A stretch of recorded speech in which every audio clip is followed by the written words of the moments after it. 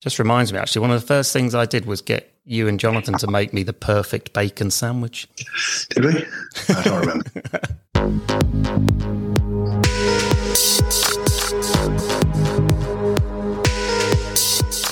Welcome back to Coach Class with me, Dom Birch. This is the podcast where I get to speak to inspirational leaders and coaches from across the world. And I'm delighted this week to be reunited with Chef Neil Nugent. Now, me and Neil go back to Asda days, but since then he's been at Morrison's, Waitrose, Iceland. He's set up his own company. He's an innovation chef. He's worked on boats around the world. He's done all sorts. And as I was just saying, in my first week at Asda, I blagged him and Jonathan to make me the perfect bacon sandwich, which was really just an excuse for two professional chefs to make me breakfast at Asda. Neil, welcome to the podcast. You know what? I don't remember that. I don't remember that at all. But you were cheeky enough to get away with it, and I think we probably did something for you, Yeah. I mean, there was a few times at Asda where I embarrassed myself in relation to food. I remember one time talking about Shea Bruce in Tooting, where I'd just lived previously, and I thought it had something to do with Ainsley Harrier, and you just spat your tea at me, I think. I said, you what? Anyway, I was green. Yeah. I didn't know anything. No, that's good. I was probably being a bit too clever, and, you know, as all the chefs could be at some point. Not at all. Now, tell us a little bit about you then. So, what's brought you to where you are now and what you're up to now? Well, I just love food, and I started off life as being inspired to go into cookery classes at school, and then get on to go to college and work in restaurants, and so I just.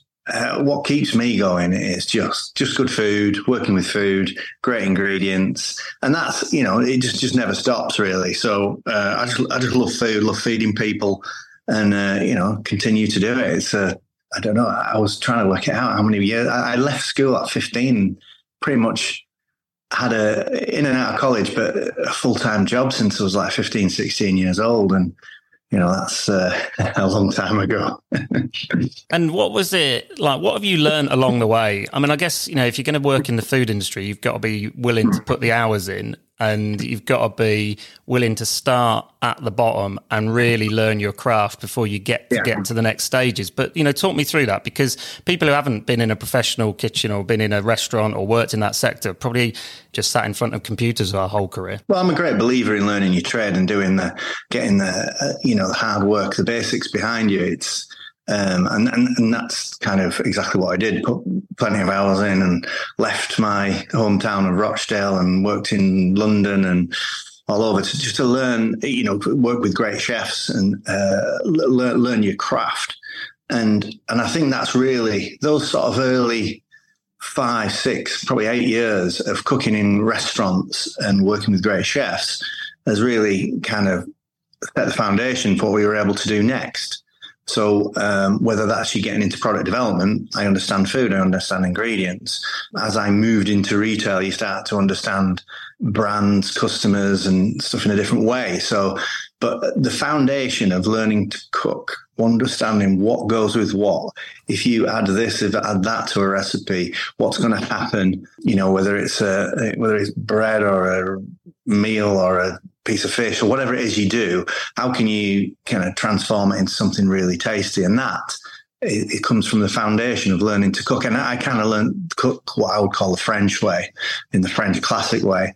So which is a real technical way of learning to cook. So that's what's really kind of stood me well in my whole career. And are there certain people that you look back to that were formative, that were sort of inspired you, or, good and bad? Because sometimes you can be led by a bad manager or a bad leader and kind of take the good bits and the bad bits away. Yeah, there was a chef at a restaurant I used to work at just outside of Rochdale, and it's called the Normandy in Birtle near Bury. And, it was very famous at the time in the 80s. And a guy called Stuart Beard, and he was a real soft guy. He wasn't a hard, tough chef or anything, but he was like, if you're into cooking, if this is what you need to do, stay with me for a year or so, and then get yourself down to London, work with these chefs and that. And he kind of built that kind of foundation and confidence that I could go and get on a train and go to London and work there. And he kind of gave us the pointers really of what to do. And, I'm still in contact with him now. he's a great guy. He's a lovely guy. And then from there on, you kind of bump into other chefs who, like there was a guy who I worked with called Simon Hopkinson. He ran a place called The Bendham where I worked for a year now. He was really tough to work with, but he had a completely different style of cooking, which I'd not come across before. And he was inspiring in his own right. Not easy to work for, not pleasant to work for at all. But, from a chef and inspirational point of view, I still cook some in his style and his recipes, now. So I don't know, 30 years on, whatever it is. So yeah, so it's so he was quite a big influence on that, how I produce food now. And before we get to what you're up to now, talk me through some of the experience in the world of retail, right? So what is it, as you look back at sort of Asda, Morrison's, Waitrose, Iceland, right? All those different places. I'm sure they have certain things in common, but what was it that, because you were being really innovative, particularly when I knew you at Asda, right? Asda wasn't famous for food, it was famous for price. And it always struggled then to, I guess, convince people that you can do price and quality. And, maybe some of the, discounters have kind of pointed to the way more recently that you can sort of circle that square. But what was it about those days that, you look back on? I mean, my first retail job was Asda, as you know, and yes, they had one leg to stand on, which was price, which was very frustrating. But at the same time, you've got however many million customers used to come in every week. They need inspiration. They need to know what to cook for tonight. So there was plenty of opportunity to innovate. And I think what Asda was learn a little bit about what people buy, what they don't buy, what they're interested in. And going back then, we had a bit more license. Retailers would take a bit more chance. There was less shops, I suppose, back in the late 90s, early 2000s. And you could try more stuff. Suppliers were more open to innovation. We would try lots of different, from meal kits to meals to soup, sauces, whatever. We would try all sorts of stuff.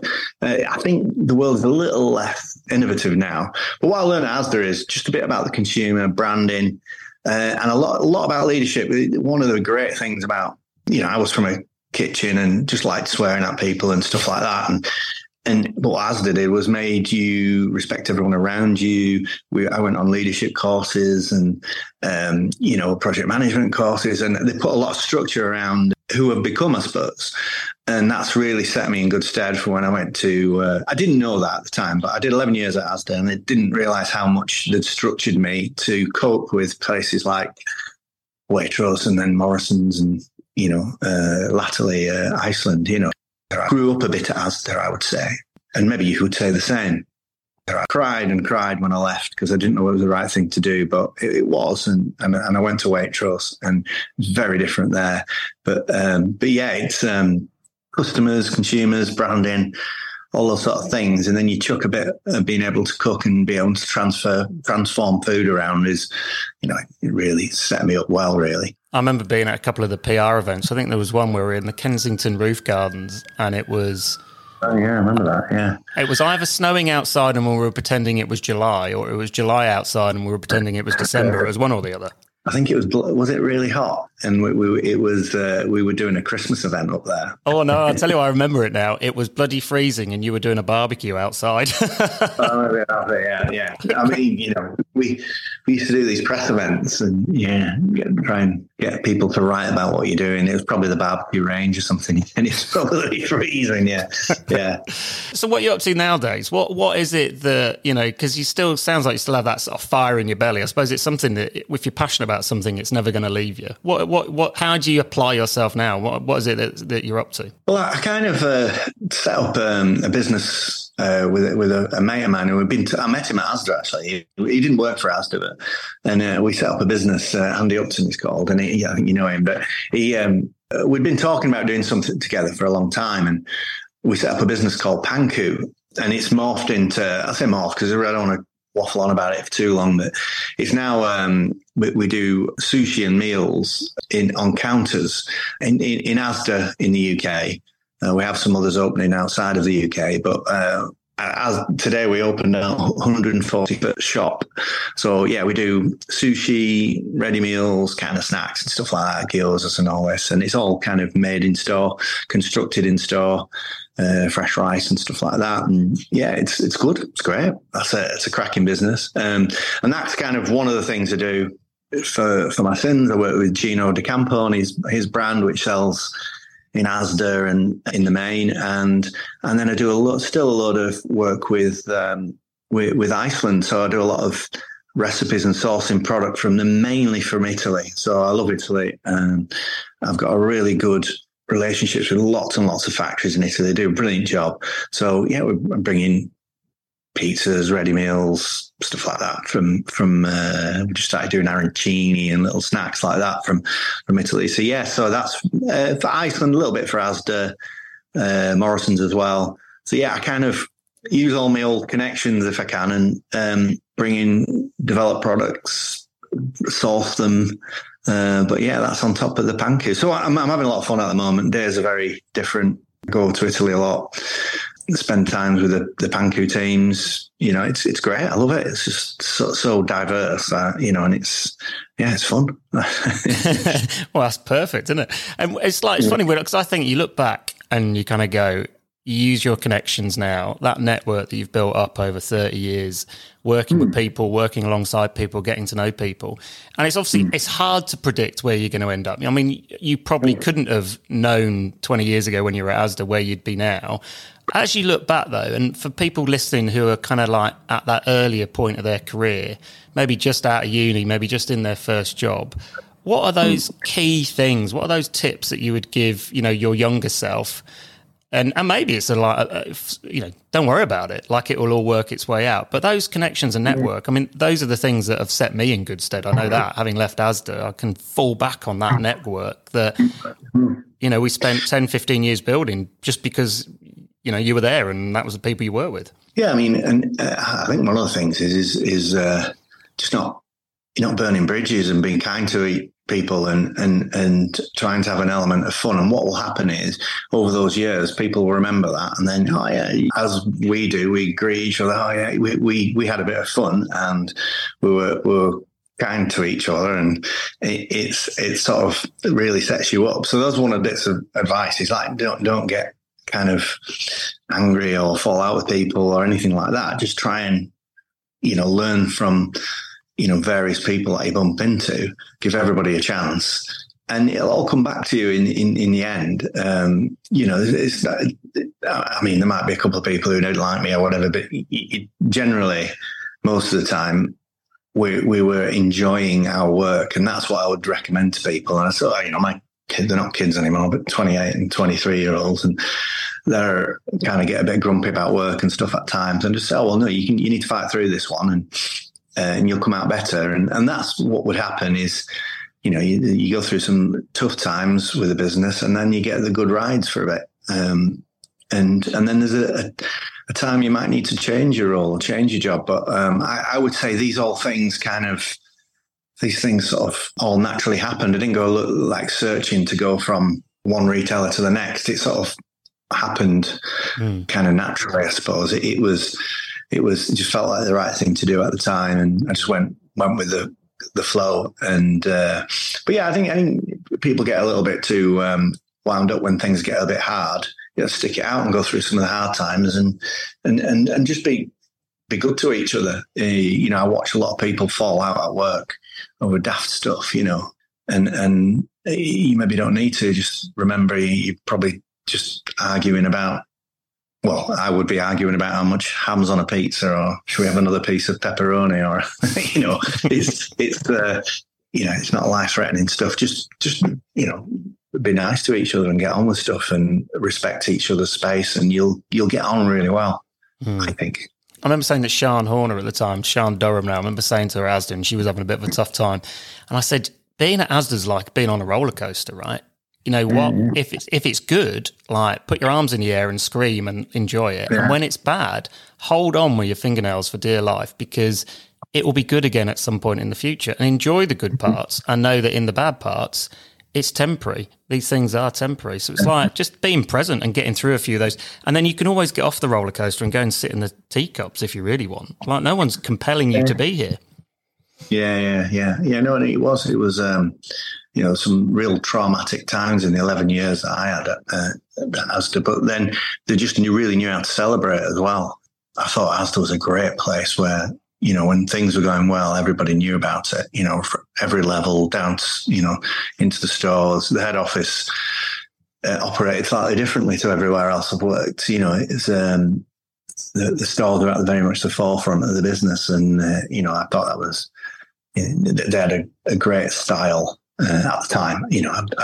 I go in now, but I don't really know how they operate now. But certainly back in the sort of late 90s and 2000s, it was a kind of a good place to work. I look back on it fondly.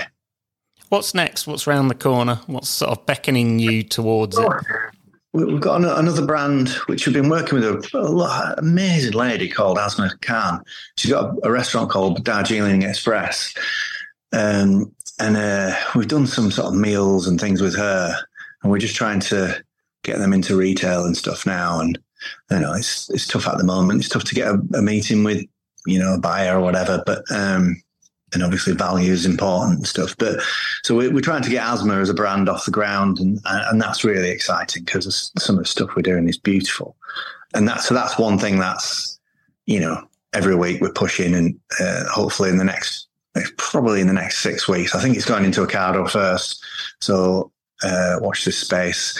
We're still pushing Panku and changing the menus and looking at, new ideas and stuff for there. And then, spending a bit of time in Italy and just expanding what we might source from Italy.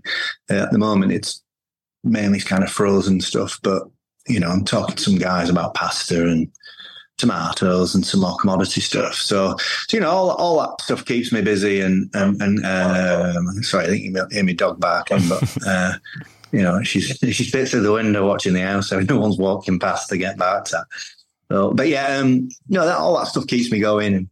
The Asma things I'm really excited about. We've got another brand we've created called Shroomy Kitchen, which is all about pressed mushrooms that we've done into steaks and stuff, and we started selling them through the summer in Iceland, and we'll get them into other retailers, but they're delicious. There's a movement away from the kind of vegan protein replacements, which are a bit processed, the kind of soy and stuff like that. So these are just literally pressed mushrooms, and and they just taste insane.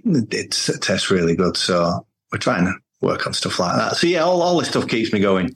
It's all exciting. Some of it's a bit boring, but some of it's when you start talking about how you get a box from Italy over here, I start to lose me a bit. But it's what's in the box I get excited about. I can hear it, and I can feel it. Well, Neil, listen, it's been great catching up. I think me and you are way overdue some food and probably a couple of beers to go with it. So we'll have to get that in the diary. But for the meantime, thank you so much for taking the time and coming on to Coach Class. Hey, no worries, Dom. Thanks a lot. Cheers.